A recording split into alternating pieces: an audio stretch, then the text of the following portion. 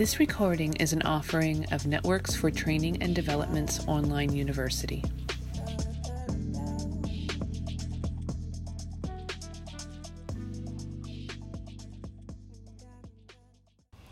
Aloha, this is Rosa McAllister of Networks for Training and Development, and it's a beautiful Monday, March 4th, and this is our Healing Circle call. This is our time once a month on the first Monday of the month where we come together to breathe together, to think together, to listen, to learn, and just to hold space with one another. Maybe we're going through something tough. Maybe we're reaching out and thinking of others. Maybe we're trying to learn or deepen our practices. Maybe we just want to share with others and be with kindred spirits. Whatever your reason in joining us, we say aloha and welcome. We're glad you're here with us, as we are each month.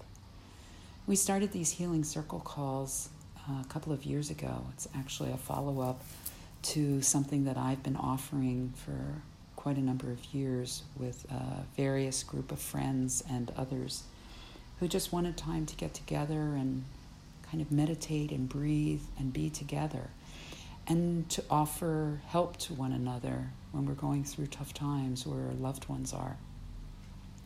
So we started doing these Healing Circle calls a while ago. We meet on the first Monday of the month. It's an anonymous time where you don't have to sign up like most of our other training events, etc. at Networks. But it's a time where you can just join in and be quiet. You don't have to announce yourself. You don't have to speak at all. You don't have to do or say anything. And one of us from Networks, one of our holistic practices folks, we help lead the discussion or lead the thought. And we go by whatever so moves us.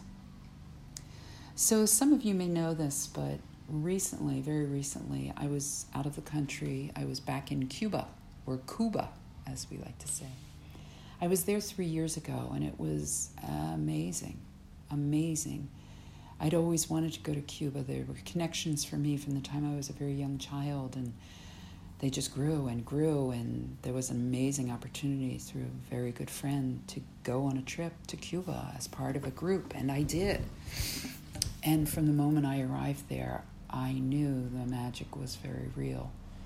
Not just for me, but frankly, especially for me. It connected. And I knew I was going to come back. And I knew that I needed to do more in some way to be of service to Cuba itself and to the people there, the ones I was meeting as well as others. And so just recently I went back there for 10 days, and it was incredible.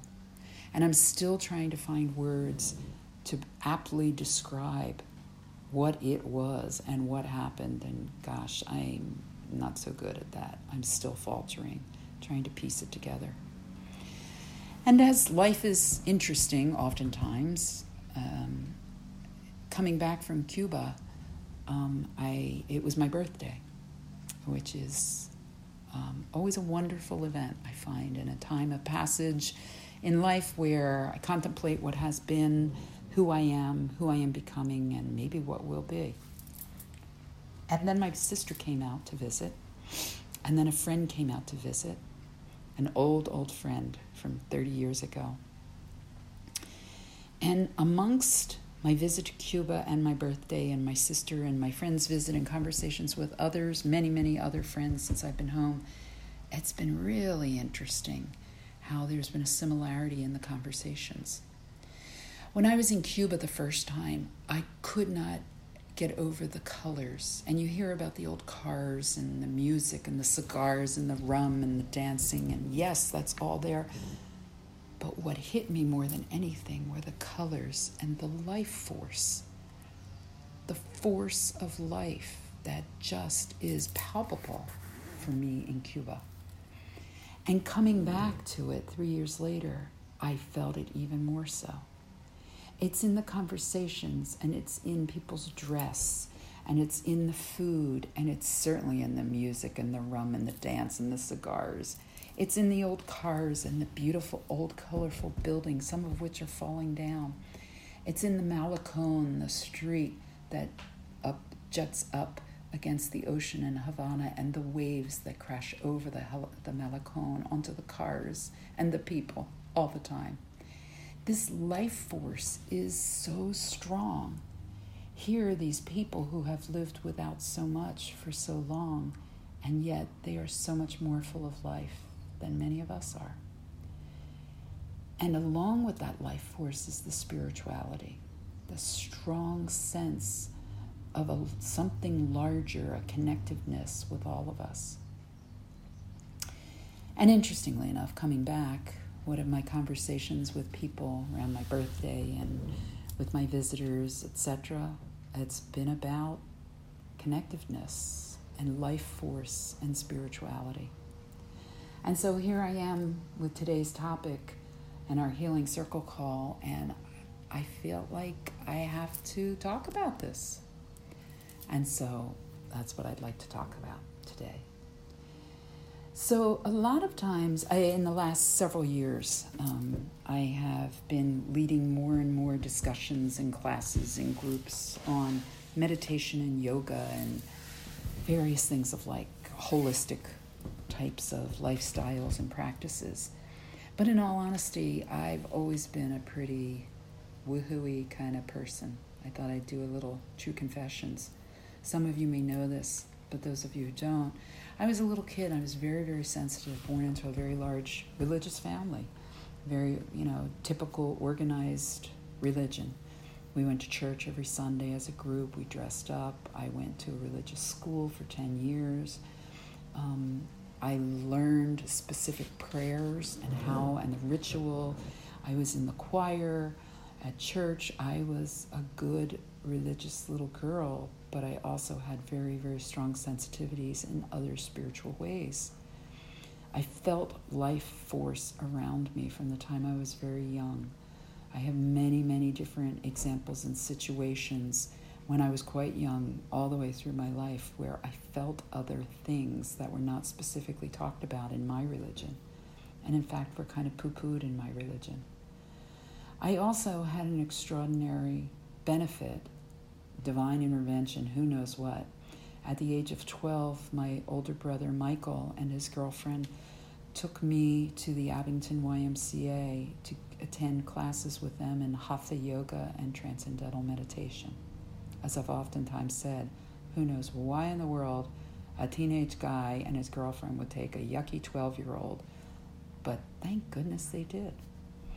At around the same age, my Aunt Mary, who was a nun, started sending me books and information about other types of Eastern spirituality, Buddhism, and other religions, and very, very deep books about even Catholicism and differing opinions about Mary Magdalene and Jesus and others, very different than what I had been taught. And so here I was, this kid who was very shy and quiet as a child, very introspective, with lots of people around, big family, very religious, learning lots of religious protocol and ceremony and specific prayers and how to and when to and what to do and all that. And then also then learning these other things all at this ripe age of 12 years old. And it fed me incredible knowledge and incredible information and led me to questioning and researching and probing so much that has continued through my life. In the last 10 years or so, I've become more open, maybe 15 years, more open and obvious to others about these questions and these leanings that I've had for so much of my life. And I find myself nowadays in so many more conversations openly talking about this, where previously I did not.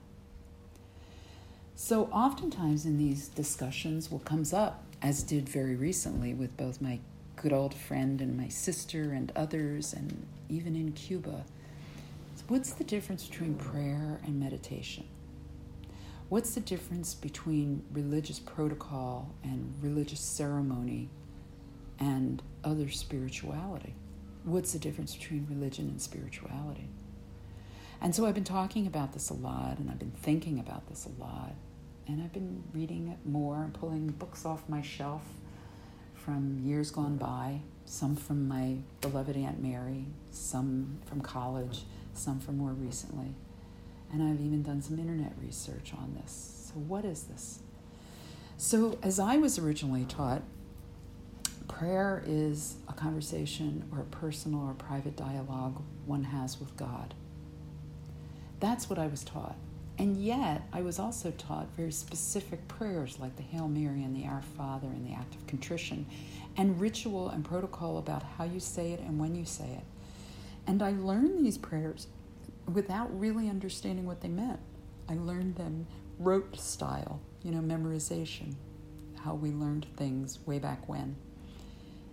And so, while I received the definition and understood the definition that this is private and personal dialogue with God, I learned the practice of prayer, of specific prayers done in specific ways, in groups, at specific times, almost call and response by priests during Mass. I didn't understand that. And as I've done more research and looking and talking with others, most people define prayer as I was originally taught, that it is personal and it is private and it is conversation with God. And the survey says most of us pray when we have a need.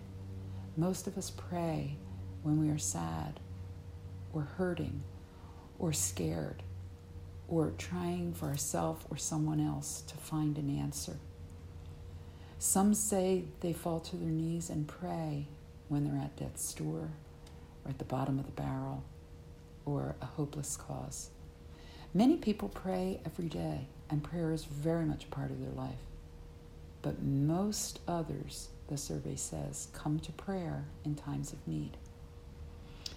And when they do, it's not so much the prayers that we learned maybe in rote style or specific ritual or processes of prayer, but more the dialogue with God, with their Maker. This isn't just Catholicism. This is across the board, many, many different religions. Their prayer is oftentimes done in groups and oftentimes done in specific ways. But again, most people come to prayer, they say, when in need and in a much more private and personal way. So if that's prayer, what is meditation?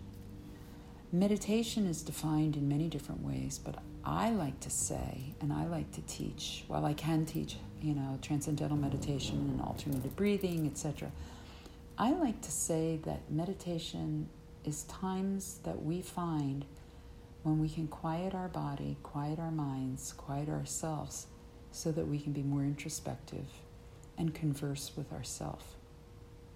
So while prayer might be a conversation with God, I think of meditation as a conversation with our inner self, with our very own life force, and therefore then expanding that to the life force of others around us.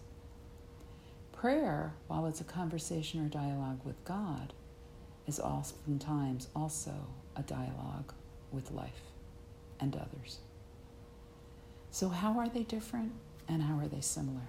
Both can take on the form of specific postures, body, ways in which we hold ourselves, specific words that we say or don't say. Transcendental meditation might be with a particular mantra or the seed sound of Om, O-M, that many people use, or it might be a specific meditation, mantra, or thought that people use. It might be a pattern of breath. It might be music. It could be other things. I'd like to talk about meditation, that we all do it in some ways, and that some of us call it prayer, and that some of us call it taking a bath. Some of us call it walking in nature, or listening to music with headphones or not, or dancing, or reading a book, or anything that quiets ourselves in such a way that we hear more our inner voice, our inner workings, our life force, and it helps us connect to the greater good and the greater life around us. Prayer is part of that as far as I'm concerned. So what is it then is religion, and what is spirituality, and what's the difference? Well, there's lots of different definitions of that, but one of the things that I really like to think about and have been thinking a lot about is the purpose of group meditation or group prayer. So there's been lots of studies about this, and how interesting it is that all of the formal religions that we know of all have practices of group prayer or group meditation or group bonding beyond the private conversation with God or the quiet introspection of self. It's the idea of coming together with like-minded others to do the same thing or something similar, to share space and time and intention. And that's one of the defining things about group meditation or group prayer, is that it oftentimes is around a specific intention that is shared amongst those participating. So there's lots of studies, some very rigorous scientific studies, some more qualitative, some very loose story, some probably pretty factual and some probably not. But I found a couple around group meditation or group prayer that I think is very interesting and I'd like to share. So in 1993, a successful experiment was performed in Washington, D.C. to demonstrate the effect of large group use of transcendental meditation on crime levels. The specific intention was on crime levels. Researchers predicted in advance that the calming influence of group meditation practice could reduce violent crime by 20% in Washington, D.C. during an 8-week period in the summer of 1993. So they set about doing a couple of things, trying to engage a number of people who already use transcendental meditation around the world with the specific intention of reducing the crime level in Washington, D.C. And they also looked for volunteers in the Washington, D.C. area specifically to learn transcendental meditation, and had several hundred people come forward. And all, both those from afar who already were meditators and those who were new to this in the local area, were all asked to meditate daily for an 8-week period during the summer of 1993. It was a carefully controlled study.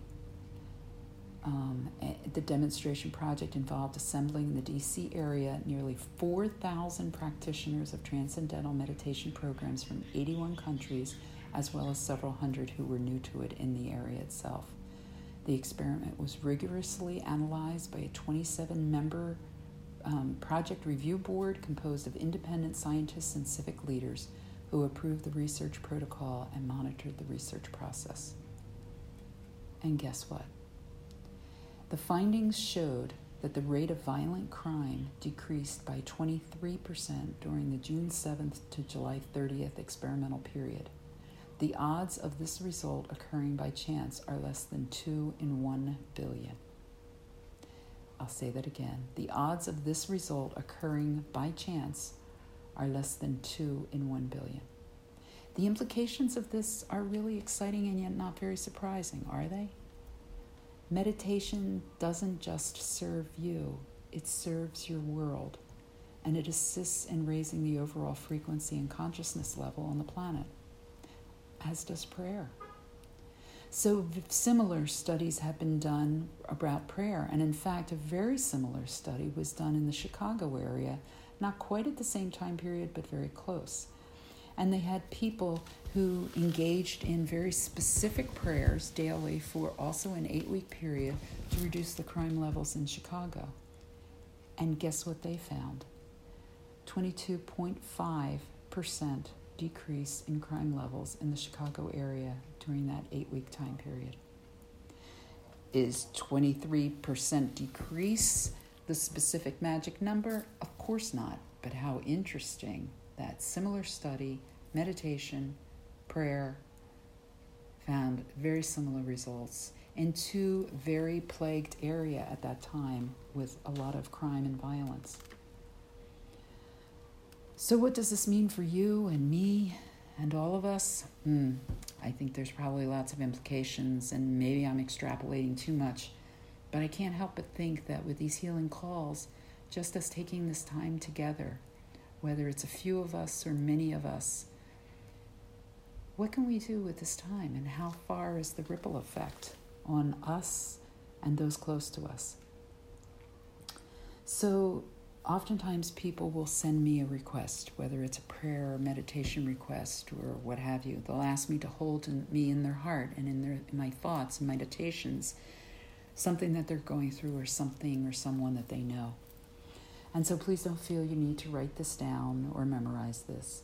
But as you go about your prayer, your meditation, your walks in nature, your dances, your long baths, whatever it is, and all that you do to take care of yourself, can you please keep the following people in mind? I'm just going to give you their initials. You don't have to know them or their circumstance. Just please know that they are some folks that I love dearly and or have been asked to hold in my heart, and I ask you to share it as well. FB, SJ, EL, NL, and MS. I also ask you to hold me in your heart. I ask you to hold yourself in your heart and all those on this call, and my family and your family and everyone on the call's family, and all my loves and all your loves, and everyone on this call, their loves. I ask you to hold in your heart and in your prayers and meditations, hold in your bath with you or in your walks or your dances or whatever it is you do for yourself. Please hold the thought of people in my town and my community, and your town and your community, and everyone in this call's town and community. And what about the larger world? My world, your world, their world, our world. Politicians, some of which we may agree with and some of which we may not. Friends and loved ones, and those who maybe push my buttons and push your buttons and push others' buttons. The animals and the plants and the air and the sun and the stars and the moon and the universe around all of us. What if we held with each other, and all that surrounds us? I wonder if it would be 23% change or maybe more. Let's give it a try. I love you all. I thank you all for joining me. I look forward to next month when we meet again on the first Monday of the month at 8 p.m. Eastern Time at this phone number. Please take care of yourself. Please take care of your heart. I hope spring is just right around the corner and it's a beauty. Aloha.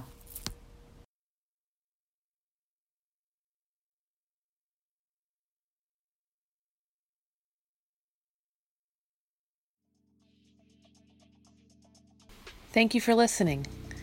We hope the information provided was helpful. Don't forget to stop by our website and take advantage of all we have to offer.